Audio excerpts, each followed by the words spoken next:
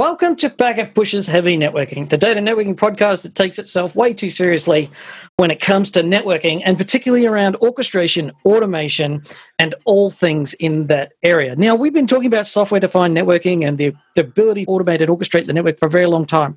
And in today's sponsored show with Cisco Networks, we're going to be looking at the topic of, if automation is so awesome, why aren't more folks more automated?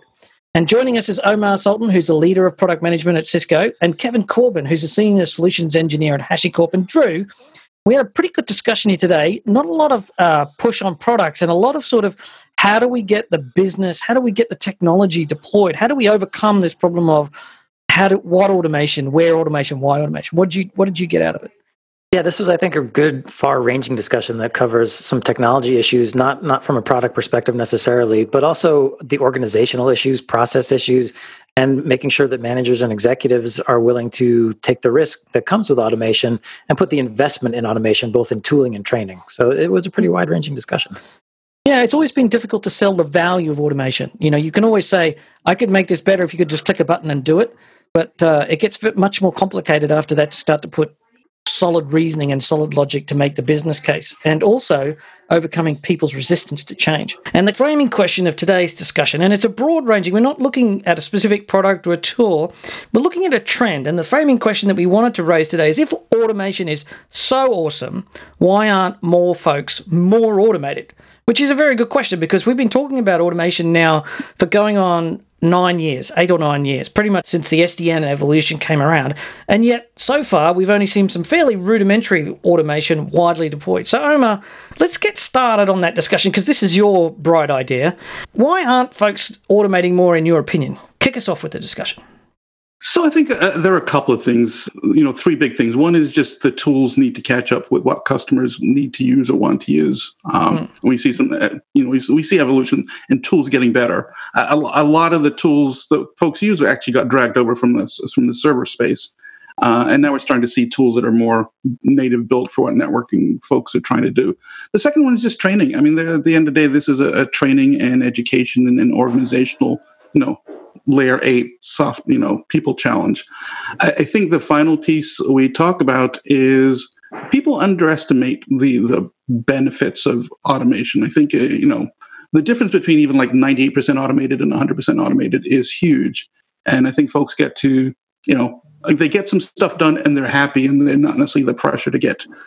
It's the ideal way. You do the gap analysis, you solve the gap. The job's done. No more improvement could ever possibly be done, and let's move on, right? Yep. I think there's a couple of things there. First of all, the tools, I think, is the thing I want to focus on most, because I still see the tools that we're using today. I think you make a really good point about the fact that they're server tools. So the most common automation tool we see today is Ansible and some Python to glue it together. And that was originally built as a server automation tool, not as a network automation tool. It just seemed to get some traction, and then people were with it. And part of the original value of Ansible was that I would be able to configure my network the same way as I configure servers. And now people don't use Ansible so much to configure servers, they're using something else. Kevin, you're from HashiCorp. HashiCorp has Terraform. Terraform's really popular these days, weirdly, because it's public cloud orchestration, right? It's been one of the better automation tools for actually orchestrating the public cloud, is what I've seen. Yeah, I mean, I think from a network automation standpoint, we sort of have this like generational problem where you've got kind of the old and the new, and the worlds are sort of colliding, right? And I think, certainly Ansible is a great tool and sort of fits into like the mind map of how an engineer thinks about doing things from a standard operating procedure and whatnot. But then I also think you have other factors like SDN and network function virtualization that are sort of forcing us to kind of like rethink how we architect networks. They're sort of like, let me just take my physical box, change the form factor, virtualize it into a network function, and sort of lift and shift that into more of a cloud is sort of one approach. And I think we see the similarities on the application side, right? Let me just move all my VMs into infrastructure as a service in a public cloud. Kevin, I agree with you. I think the tools are a transition, and as you say, that evolution in the tools to being the way that it is.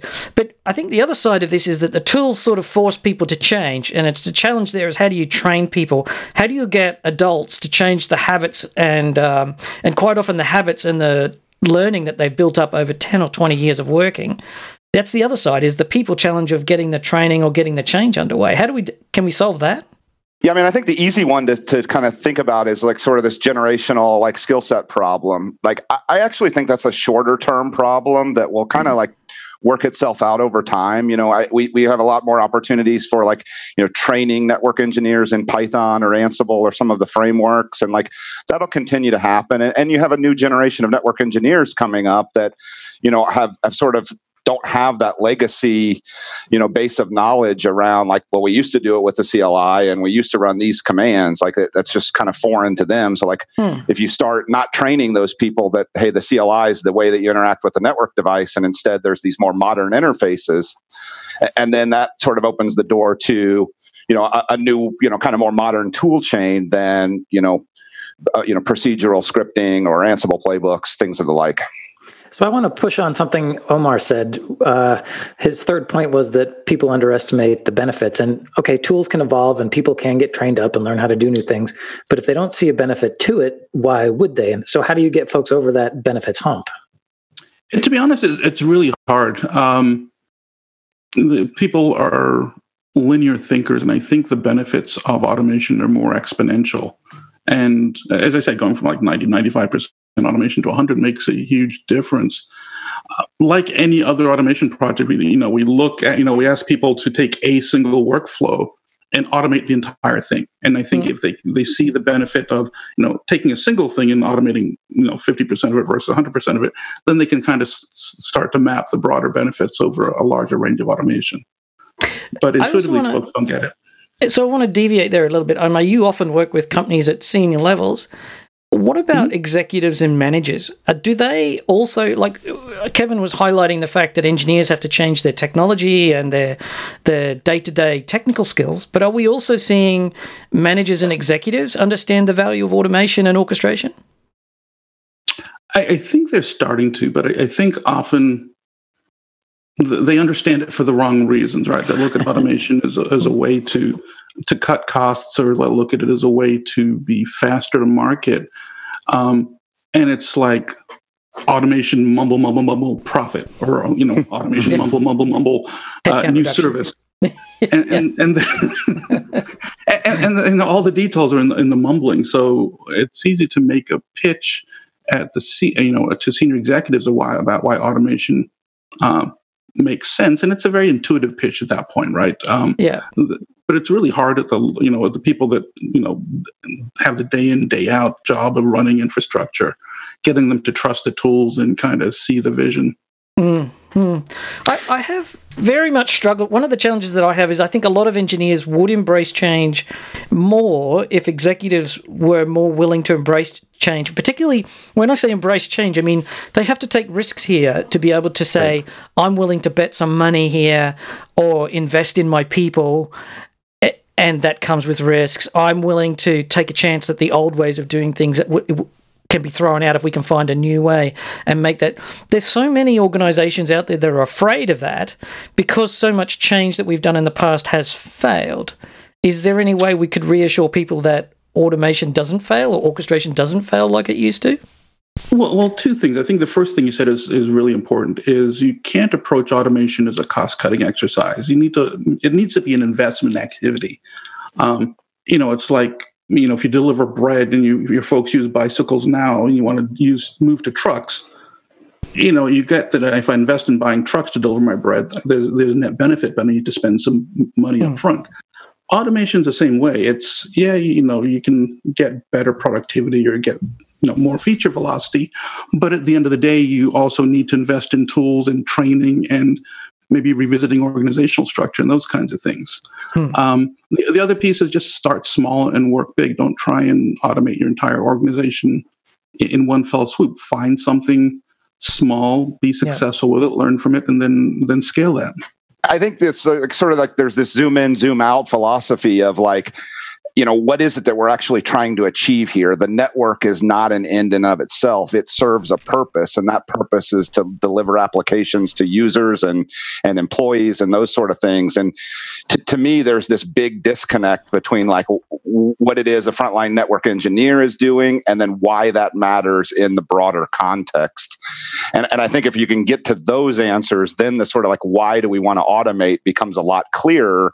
And then from that, you start to get those specific use cases that Omar was talking about, right? We can't automate everything in one fell swoop. We have to start with where is the biggest value that we can get for an automation initiative and start there. I have this perception on the network side of the house with regard to automation that network teams are being sort of pulled toward automation because the developer side of the house, the application side of the house, has been early, thanks to cloud, in adopting more automated practices, and then the network side can't keep up, and so there's this disconnect and this frustration with the network team. Like, you've got to be faster if we're going to advance our business, if we're going to do the quote unquote digital transformation. You guys have to catch up, and being pulled in a direction isn't necessarily the best motivation, as opposed to having good business value or good reason to do that. Is that an accurate perception, or what is your take? I think it's accurate, but probably unfair. I mean, I think you're right. I think infrastructure teams in general get yelled at by the apps teams. Things like DevOps, or even if it's not a DevOps environment, it's generally easier for the apps team to churn over, to churn their workloads than it is for the infrastructure team to respond. I think also infrastructure teams are getting benchmarked against the cloud providers of the world, and that's the reality today. But I don't think it's necessarily a fair or accurate thing to do. The other thing I think is that, obviously developers, their value of measure is how many changes, how many iterations, how many new versions have I rolled out. Well, the network gets measured on stability. What's my uptime? And automation and stability and that kind of risk of moving to automation threatens that stability metric. It can and it cannot, right? I mean, if you're doing like a fleet-wide upgrade, it would be great if you weren't, sitting at a keyboard for all 500 routers typing in CLI commands one at a time. So, if you do your homework, you templatize a rollout, you actually increase the accuracy of the deployment, and you reduce the time to do it. But there's work that, but you kind of need to do the work up front to make sure the back end happens.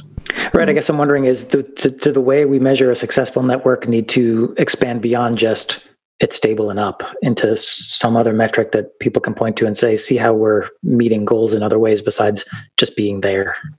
Yeah, I'm sorry, go ahead. No, I was just going to say, because I think there's a couple things there that I wanted to touch on, right? And I do think that the developer sort of analogy is good, again, because when you think about how the developers got there, they had this really nice, convenient way that they could sort of launch a dev environment and kick the tires and sort of break things. But network engineers, on the other hand, they do care about uptime and how do they get that uptime, and how do they arrive there? Well, it's been a hodgepodge of sort of like lab testing and things like that. Fundamentally, we have to get better about how do we enable a network engineer to mimic a production environment in a low risk scenario and get them exercised in some of these automations that will ultimately increase the confidence that the automation is going to be successful by the time it hits production. I think what we're actually talking about here is value, the value that we extract from the network and from the value that we bring by orchestrating and automating. Now, I think we've talked about that plenty of times on Packet Pushers, about speed, stability of operations, the ability to make changes predictably and reliably. But another part of the value here is the process of buying it is still very complicated, I think. So teaching people about Terraform versus Ansible, teaching people about handcrafted artisanal Python scripts versus an orchestration engine like Cisco NSO doing the work for you, and then convincing them to spend money. So at the end of the day, money still remains the answer. And there's a reverse incentive here where vendors want to charge substantial sums of money for the new technology they're developing. But when they do it, make it very difficult to make the change, because you can say that much money to make a change that I'm not going to be able to trust, that's too much money. And of course, the vendors are saying, but there's this much value in it. There's, this is going to change. It's going to help you do better. It's going to improve the value. And we end up in this loop of, I need to spend too much money to get an uncertain value in return. Is that a reasonable chain of logic, Omar? It is, but I think you'll appreciate this comment. I think you should get out of the trust me mode with a vendor. And I can assert, hey, this will save you time and money or better productivity or, improve your rate of change your infrastructure can support. But at the end of the day, it is really about whether that technology deployed in your environment will work, because the technology may be awesome, but if your different ops teams don't talk to each other or your process is broken, automating a broken process is not going to yield any kind of useful benefits. So I think the thing is, yes, give your vendor some rope and find something small and test the whole thing out. Test the technology, but also test your organization's ability and willingness and desire to actually absorb and use the automation. And that'll tell you a lot about how you can move forward. So there's this an idea that we've got here in the show notes we're working on called essentially about, we're sort of talking about this already, is trust. How you need to be able to cross a threshold of trust in the tools and the system and the vendor. So how do you cross that barrier? So I think this is where you need, part of it is you need tooling, right? We talked about building capability, which is the first part of the conversation. What are your ops teams capable of doing? Do they have the tooling? Do they have the training? The second part of the conversation is what should they do? And what should you automate? The example I use when I'm talking to customers, I'm a big geek. I have home automation stuff out the wazoo. And I use the example of using HomeLink versus HomeKit to open my garage door. So I've got a Tesla, and if you've seen the videos, it does this cool thing. You can press a button in the driveway. It'll open the garage door, pull the car in, close the garage door behind it. The challenge with that is the pulling into the garage door piece works really well. The opening and closing is kind of dumb because it just uses HomeLink, which is basically you press the button and it sends a signal to the garage door, and the garage door does the opposite of what it was. If it's open, it's closed. If it's closed, it's open. So the first time we tried this when we got home, it didn't work quite well. The car wasn't pulled in far enough, and the garage door started to close anyway. So mad panic dash to the wall, press the button, and stop. And this is my wife's car too. So added pressure there. If my toys crunch your car, I'm not hearing the end of it. So I contrast that with HomeKit, which HomeKit understands state of the garage door. So I say, hey, open the garage door, or close the garage door, and I give it a specific desired state, and it's smart enough to figure out, okay, garage door is closed, I'll leave it closed or I'll open it. So reality is we turned off the HomeLink part, after the initial excitement, but we use Siri all the time because we trust the technology.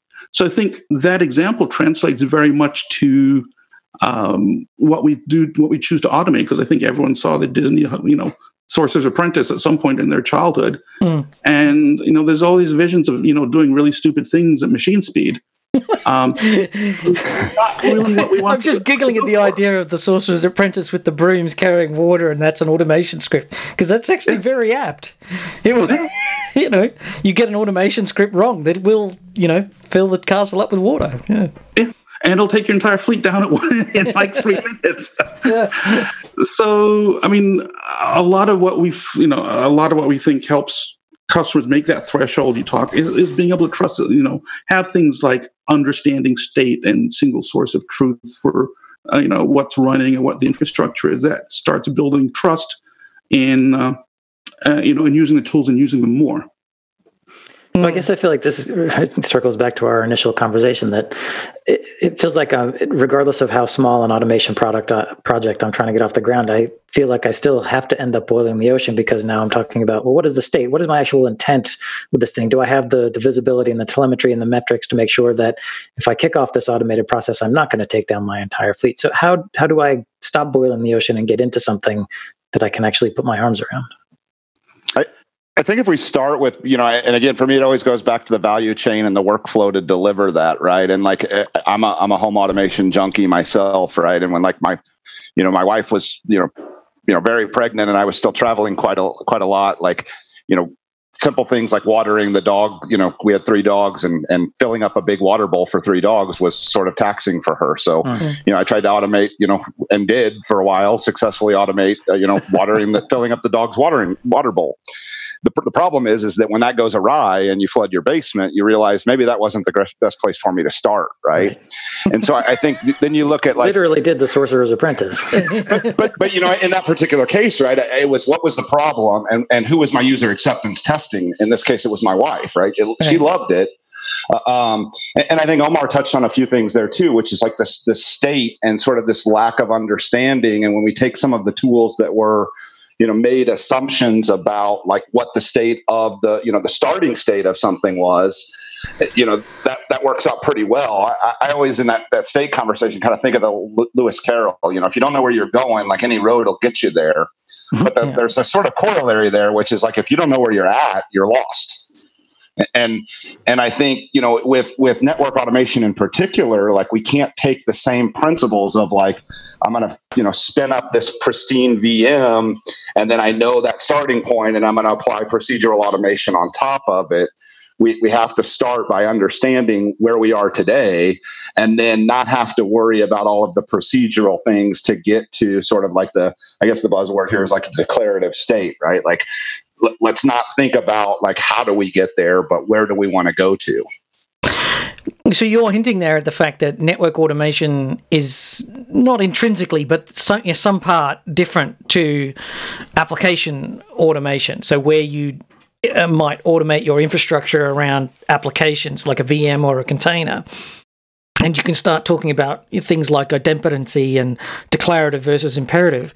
But the simple fact is that a router or a firewall or some other networking function often comes with a sense of state or has its own configuration before you start the automation process. And at the end, it still has to be working. And so, as you point out, if I'm deploying an application, most people don't deploy on top of the existing application.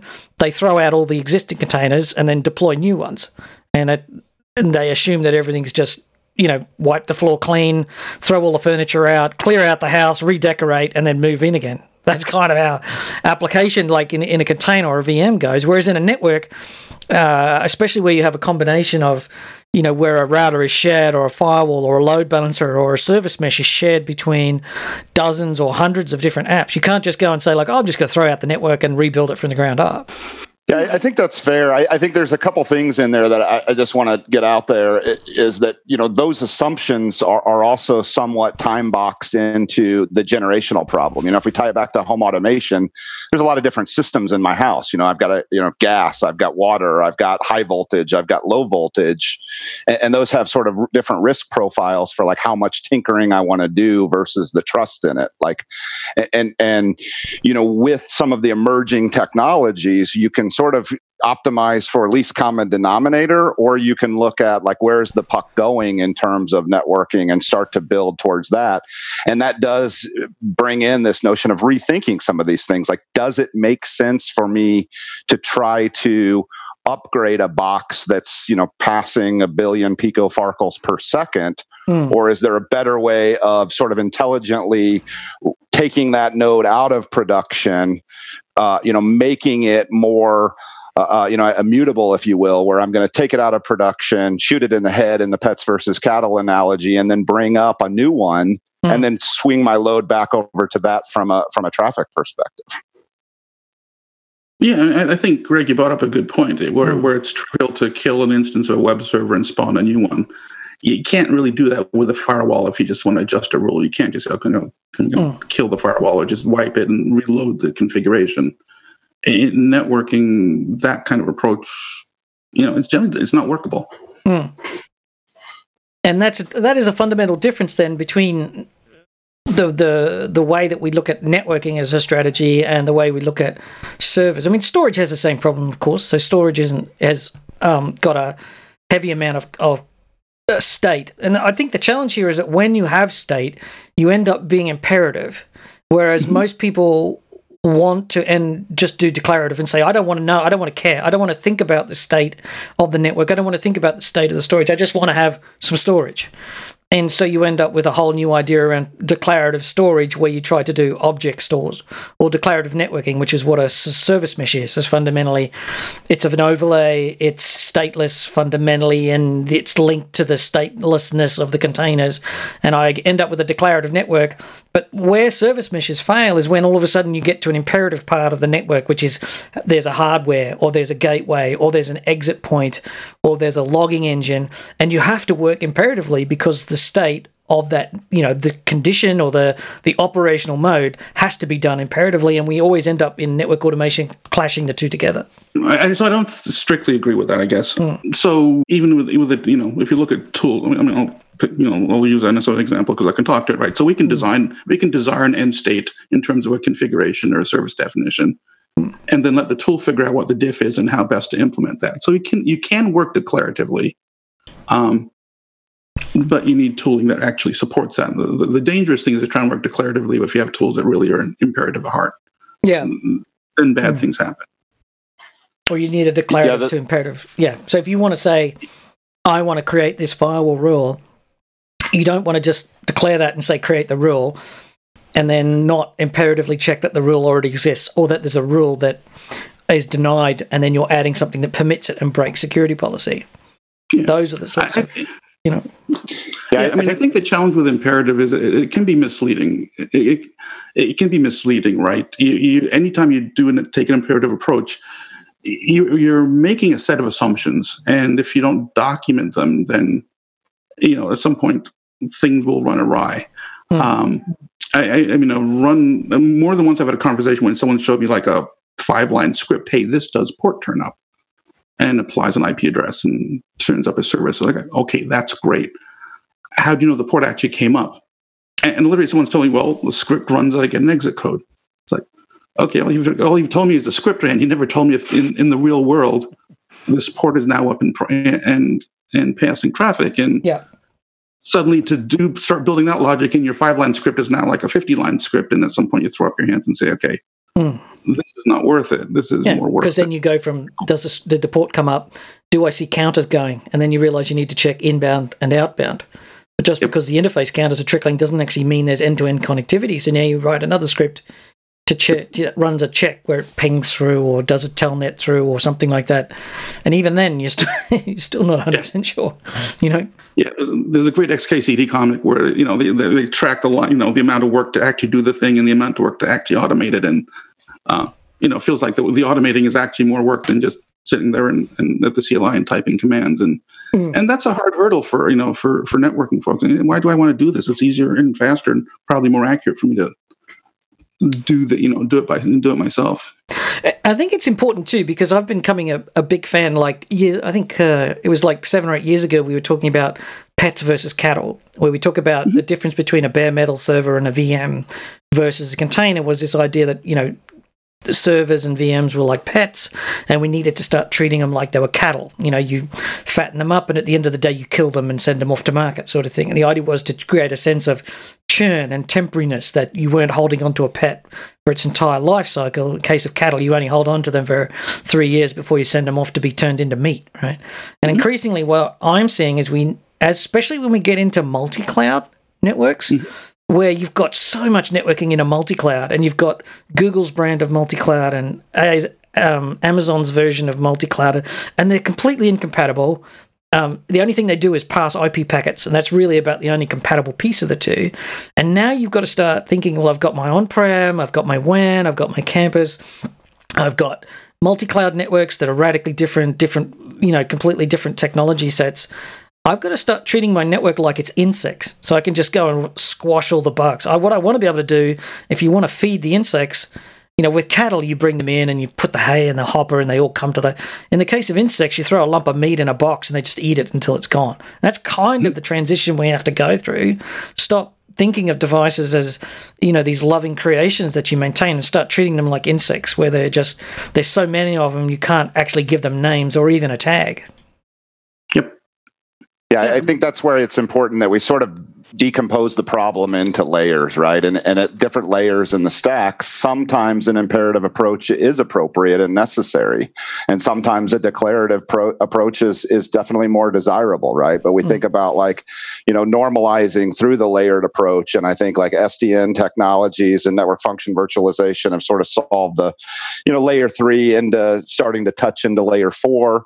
And then the service mesh obviously is the big buzzword of the day now. And again, it's sort of perceived as this all or nothing value proposition where I'm going to Kubernetes and doing app modernization and microservices architecture, so I need a services mesh. But those same TCP connections were running over all of the generations of your network. And so how do we make the service mesh, certainly more declarative from a user interface, even if behind the scenes there might be some imperative processes that get kicked off from a downstream standpoint. So, we think about this at HashiCorp with Consul in terms of yes, the service mesh and sidecar proxies and Envoy, all of that stuff is good. But there's some sort of like north-south, choke points, firewalls, routers, switches, those things that still need and require some of those imperative controls. And we have to sort of link them together as communicating sequential processes to get that overall flow. Yeah, I have a problem with script and scripting tools generally in that they certainly do what they need to do. So, the tools of, the HashiCorp tools like Consul and so forth are very useful and very able to do things that I need. And they're very good at doing VMs and containers. But what I really want is a tool that does a lot of networking stuff as well. And this is where I like Cisco. Now, Omar's a part of the Cisco NSO team, and that's partly what we're talking about here. But the Cisco NSO, the network service orchestration tool, actually does a lot of the grunt work for me. I don't have to handcraft every single piece of this. So if I need to do service creation, I shouldn't have to write hundreds of lines of console configuration and define this logic. I really want something that's going to do the bulk of the work for me. So if I get, my networks move through automation to orchestration to intent, and eventually we want them to be somewhat autonomous. We want the networks to be able to recognize that this state is known bad or known good. If it's known good, it should autonomously say, I'll leave it alone. Doesn't need changing. And if it's known bad, I want it to do something. Does it need to tune a QoS policy? Does it need to divert traffic from this path to that path? If this device is not performing right, should I reboot it? And I don't want to get involved with those sorts of things if I'm running an insect farm. That should be done for me. And that's the goal where I think we'll be in 10 years. So what we need now is a combination of tools like Consul that do the tooling for me, but I also need a platform like NSO that's going to be able to know about networking, understand the nature of the device, know the APIs that are relevant to networking, and then act on my behalf so that I don't have to specify every single little detail. Is that? Yeah, to me, it's all about how do you abstract some of those imperative, sequential processes through something like NSO and then present to the rest of your tool chain a nice, something more declarative to it. Yeah, and I want to reinforce a point that both of you made. It is really important that there is no Uber tool. There's not one single tool that's going to do everything for everybody. It really is going to be a confederation of. I love NSO, awesome tool. You're going to need more than NSO if you want to do any kind of large scale automation. There's a home for Consul. There's a home for scripting. There's a home for a number of different things, and it's really about how you stitch them together and really find the right tool for the right job. And sometimes imperative is absolutely the right thing to do. Sometimes you want a declarative approach because it's, like Greg said, it's easier or simpler. Starts to abstract the toil away. So, given all the conversation we've had, is it possible to start an automation project in a brownfield environment, or should I just be thinking about either I'm going to set up a new pod in my data center or fool around with something in the cloud and try to build processes and ideas and familiarity there? Or do I want to try to apply this to brownfield or production, let's say? Oh, come on. There are no green fields anymore. There's patches of green sometimes. There's patches of green. Yeah. They're just growing off the brown. Yeah, might be mold, but it's green. So absolutely start with, anyone, even in brownfields, you can start playing with automation and starting to automate, a certain workflow and then try and adapt to it. I mean, I always tell people start with something small and insignificant. So the blast radius is constrained if it goes sideways. And then as you get smarter with the tools, and as your organization gets smarter, then expand the scope. But a lot of times, the biggest value is going to come in brownfield environments, because there's a lot of process and organizational crud that you can clean out both through the tooling and through the process of documenting the process and saying, okay, I do these 12 steps. 4 of them are crap. I can actually don't need to do them anymore. So sometimes the process is as valuable as the tooling. Yeah. That being said, often it's easier to automate new stuff. And we saw this with cloud adoption, like way back when it said, we're taking all these enterprise apps, we'll move them out of the data center into the cloud. And that we saw that actually didn't happen. What happened is, okay, when we do new stuff, we started in the cloud instead of starting them on-prem. Instead of lifting and shifting, yeah. People pretty quickly, well, not pretty quickly, but reasonably quickly worked out the pain points there. So what we seem to be agreeing on is the concept that there's a place for not a tool, but the platforms. So if you're going to do, I think of them as controllers, just because that's the language that I'm somewhat familiar with. And basically what I'm saying is there's a place in a network configuration to have a box that sort of sits over part of it. And you might end up with a firewall controller and a load balancer controller and a whole raft of different things. But at the end of the day, those tools are going to sit independently of the work that I'm doing. But I still also then need to federate the controllers, so bring the group of controllers together. And there's going to be some sort of lateral configuration between, Cisco NSO and Checkpoint Firewall Manager and the Cisco firewall management tools and, your F5 load balancers, and you're going to have service meshes. Bringing them all together into one whole is still going to need something like Consul to be able to do that. Yeah, you need Consul. I mean, I always use the example, when you need these domains with their own truth, they're almost like autonomous systems. So each domain is going to have its own single source of truth. And you need something like BGP to be able to exchange information. So I don't need to know the inner workings of a firewall as much as I want to say, hey, this is my policy. I'm going to send it off to firewall land and trust that it got turned up and implemented. And then I can go on my merry way. Yeah, we talk about that at HashiCorp as, again, sort of thinking about like what's the workflow and not the technology, and dividing up the problem space into those workflows, because we can wait around for like that Uber controller that's going to do everything for us. I don't think it's going to exist. Instead, we have to kind of more take on like a Linux philosophy of like, let's do one thing, do it really, really well, and then figure out how we integrate with other things. We talk about it in terms of, regardless of what the underlying technologies and how they evolve over time on-prem versus in the public cloud, you sort of have 4 fundamental things that you need to think about doing, like provisioning infrastructure, securing it, connecting things to it, and then ultimately running applications on top of it. And then allow the sort of underlying technical components and capabilities to evolve over time at their own pace, but really nailing that workflow of what you're trying to accomplish. So I think what you're saying there is there are lessons to be learned from public cloud in that they don't have an Uber controller. They give you the tool for this and a tool for that and a tool for this and a tool for that. And it's still up to you to weld them all together into some sort of unified whole. Mm-hmm. Yeah, I think that, I think the public cloud, there's just so much that we can learn from sort of the distributed systems, folks out there and how they're thinking about modern application development. I mean, I look at the network and the internet and say, like, it's the ultimate, like, distributed systems problem. And so why wouldn't we take and apply those learnings from that are, traditionally more of like a computer science thing, but really putting them into practice as we evolve our skill sets as network engineers, and as we start to think about, what the next generation of network orchestration and automation really looks like.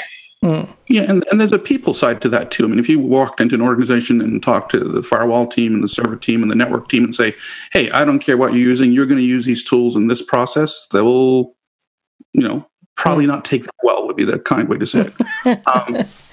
It's much better to let them do the thing, use the tools they want to use and that are working for them, and then find the way to stitch them together and kind of stitch the process around those. this is what I call the sales problem versus the technical problem. Sometimes the internal organizations of companies are built in little silos, or, the person who's in the campus only buys for the wired campus, and there's another person who does the wireless, and there's another person who does the WAN, there's another person who does the cloud networking. If you sell them a tool that spans those, like the wired and wireless in the campus, then quite often those two people can't agree on what they want to buy, and they end up buying incompatible solutions. Now, that's the situation, and making them work together. It would be nice to say, I'm going to buy an SD Access or some other unified wired and wireless strategy, but they may also buy competing strategies where they go head to head. Yeah, we see this all the time with like IP and optical, where optical folks are very opinionated. They have stuff that they need to do that's unique in the tools they like. Well, they think it's unique. IP folks. I think it's unique. That's a different show, Greg. Sorry, I often talk about the fact that everybody thinks that their network is unique, precious snowflake, and that they've That's got, true. But they all, weirdly, you might be surprised to learn that everybody's network is exactly the same because they use the same products.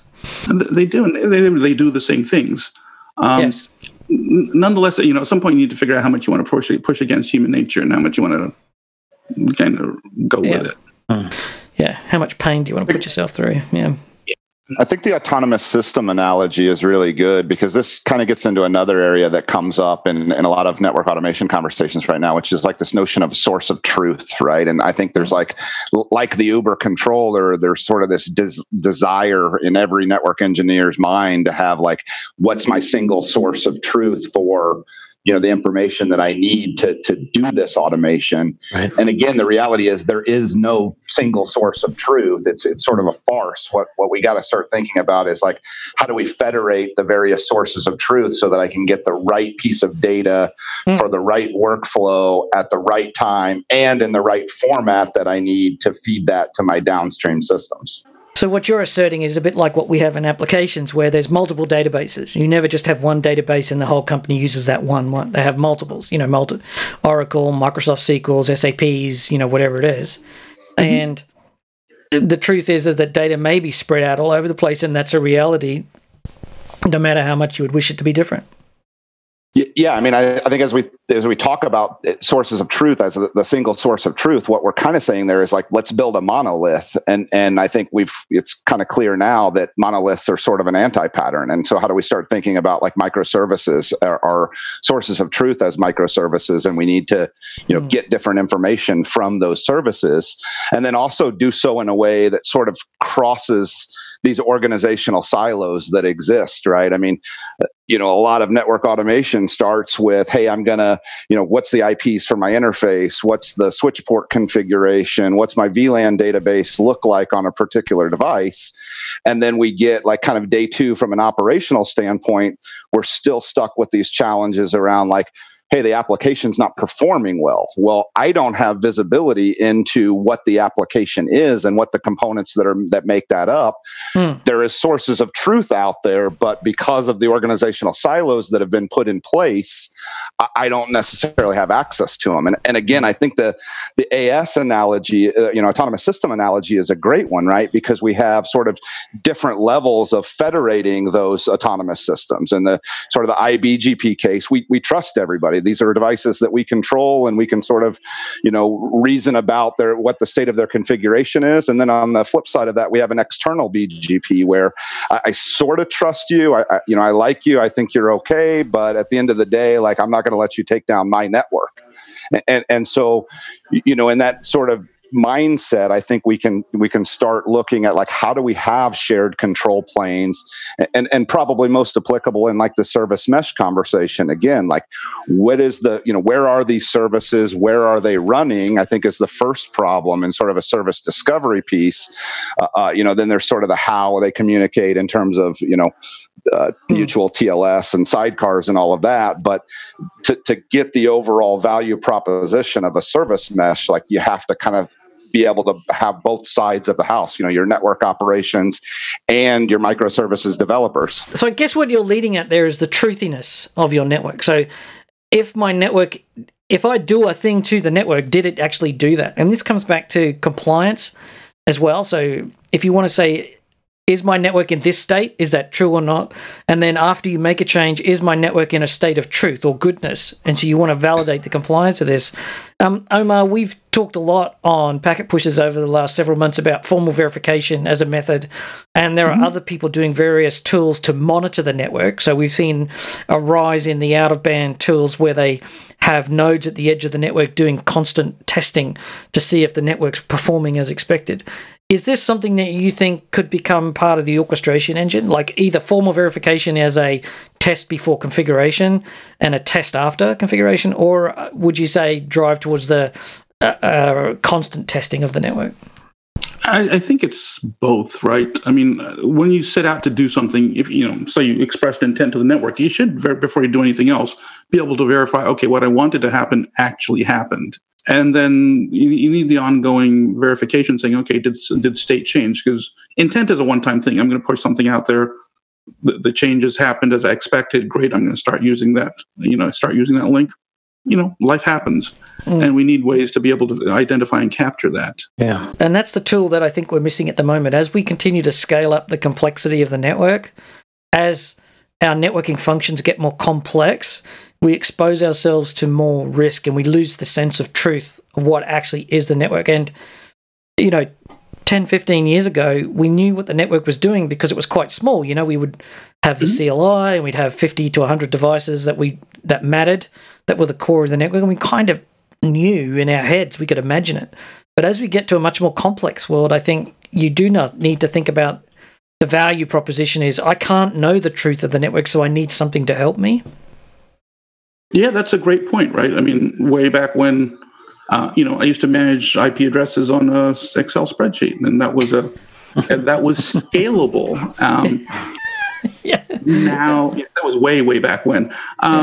Now I expect, IP addressing to happen, and don't really, I don't have the time to think about it. And I think your point is you have a scope of visibility that you can maintain that's scalable, and as the network gets more complex and do things, there are things we just need to happen. I need to trust that somewhere someone's going to plug in a laptop and it'll get an IP address and it'll get firewall policy, and no one has to touch that or think about it, because if they do, it's bad things will happen. Yeah. Back to the pets versus cattle. I mean, I actually did a blog about this, a little bit of a shameless plug, but I think IP addresses as a construct, we need to think about, like, do we really want to treat IP addresses as pets anymore? Because I think there's a lot of that going around. Like, instead, it's an implementation detail that's going to change, and frankly is overloaded now with containers and service meshes and all of that I can't glean any real usable information about the application based upon an IP address anymore. Right. Well, that's true. Then once upon a time, that's a different thing. Once upon a time, an IP address was an absolute source of truth. And then 20 years ago, we decided to do IP NAT, and the IP address lost its meaning. And so that change over the years has become an IP address is just a locator. Just to make that clearer, perhaps, if I know your home address, that is an absolute reference. Your home address is linked to a particular place, and I can always find you there. But IP addresses lost that ability over the time, and we can't trust an IP address as a reference. And even, for that matter, DNS names have lost their sense of permanence because we haven't done a good job of securing and evolving the DNS. And I would say, at least in my view, because DNS has been left unencrypted, it's been left unsafe. Anybody can spoof a DNS domain. You can't trust a DNS name like we used to 10 to 15 years ago. And so we have this problem where much of the networking technology that we have is not actually working the way it was intended. It's not trustable. And so we end up putting a lot of work on ourselves to try and prove that the network is secure and safe as such. Yeah, there's an angle in there that, I would split hairs on you a little bit. The address analogy is a good one, but just because you know my address, I don't know that you necessarily get a sense of, am I home at any given point in time? I think it's relative to assume I might be. The likelihood is there, but with these microservices moving around, like, maybe they're not there anymore. Maybe they were there this morning and they're not this afternoon, like in this sort of, decoupled now. And I think the notion of INSEX maps nicely to IPv6. Yeah, that's part of it too. Some might take offense at that analogy, but Well, it becomes important in the sense that if I start to use a lot more IP addresses because I have a lot more networking functions, but also because I have a lot more endpoints. Mm-hmm. So in the simplest of terms, we've gone from a few hundreds of millions of devices in corporate networks 20 years ago to billions of devices in the public network. And that's really the transition that we're also following here, is that the public networks are where the momentum is, not private networks. And to a large extent, we have to evolve as the consumer market evolves. Like corporate networking doesn't drive the market anymore. At best, we get to follow what's happening. This is why 5G networking is so interesting to me, is because what products are being developed for 5G is what will devolve to corporate networks over time. Yep. And probably faster than folks realize. Yeah, well, nobody in corporate IT actually needs 10 gig, apparently. A lot of them are buying 10 gig ports for servers. This is not for everybody, but, we've got organizations out there looking at deploying 100 gig to servers, and most enterprise IT shops are still just about to upgrade to 10 gig. They don't really need it, but they can't get 1 gig anymore, by and large. It's kind of funny. But, to your model about going from automation to orchestration all the way to autonomous, it's almost like a moving window, right? At some point, things you need to stop caring about. As you look forward, things in the background you need to stop. You need to stop worrying about if you're ever going to be successful. And I think that's where we need tool evolution for each of the. I've seen the slides you use, and for going from each phase, it's a gap, and there needs to be evolution, capability, and tooling. Yeah. To allow to focus on new things and be able to trust, okay, things are handled. Someone plugs in a node, it's going to be it's going to get an address. I don't really care what the address is or what pool it came out of or anything else, but I know that it's going to be network reachable, and that's all I really care about, because I've got other things that are more important, that are more where I should be spending my time and focus. Right. Yeah, nobody got paid for deploying a device, but you did get paid for connecting the CEO to the network. Yeah, absolutely. So let's maybe wrap up with a couple of takeaways. Do you guys each have something you can give to listeners who are maybe looking to get started with automation, feeling a little perplexed about where to go and how to take it? Sure. I think from my perspective, the two key takeaways: start small, pick a thing that you do a lot and that you're familiar with, and try automating it. Things like Python are a great place to start. But longer term, kind of recognize you're probably going to need more than one tool to kind of get where you want to go. Yeah, I think for me, I would say, really spend some time kind of broadening the perspective with this sort of DevOps movement. I know like some of the things that were kind of instrumental for me in my transformation was like the some of the Patrick Dubois and John Willis. There's a ton of good content out there. Just what does DevOps really mean? I think it's a buzzword that gets thrown around a lot, but there's like a philosophy behind it, right? And we can learn a lot from their, what they've experienced in distributed systems management, and then take that and apply it to the network. And then I think from a product standpoint, just a shameless plug for learn.hashicorp.com. A lot of our tools get a lot of name recognition, but if you're interested and want to start exploring what those might mean to your day job, learn.hashicorp.com. We have hands-on guided labs and things like that to get you familiar with the tool chain. And I've got a quick comment here. One of the things that I want people to think about is, don't think of Python and scripting as the solution. Think of it as a step down a path, and evaluate orchestration platforms like Cisco's NSO, because they might get you a lot further down the path if you can work out how to make a value proposition and pitch it to your executives, because those platforms can do a lot of the work for you, and you may not actually need to do so much hand automation. You will certainly still be doing some hand automation with HashiCorp or Ansible or whatever it is that you're going to be using, whatever tool you choose for that, depending on your situation. But my view is that handcrafted artisanal Python scripting is only a short-term goal, and you're going to end up rewriting it in a year or two anyway when you get a platform as you scale up.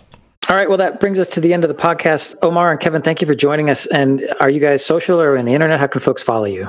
You can find me on Twitter. It's at Omar Sultan. And I'm on Twitter as well. It's at KE Corbin. Well, thank you guys. Thank you for listening as well. You can find this and many more fine, free technical podcasts along with our community blog. That's at packetpushers.net. You can follow us on Twitter at packetpushers. Find us on LinkedIn, like us on Facebook, rate us on Apple Podcasts. That's a big help. And last but not least, remember that too much automation would never be enough.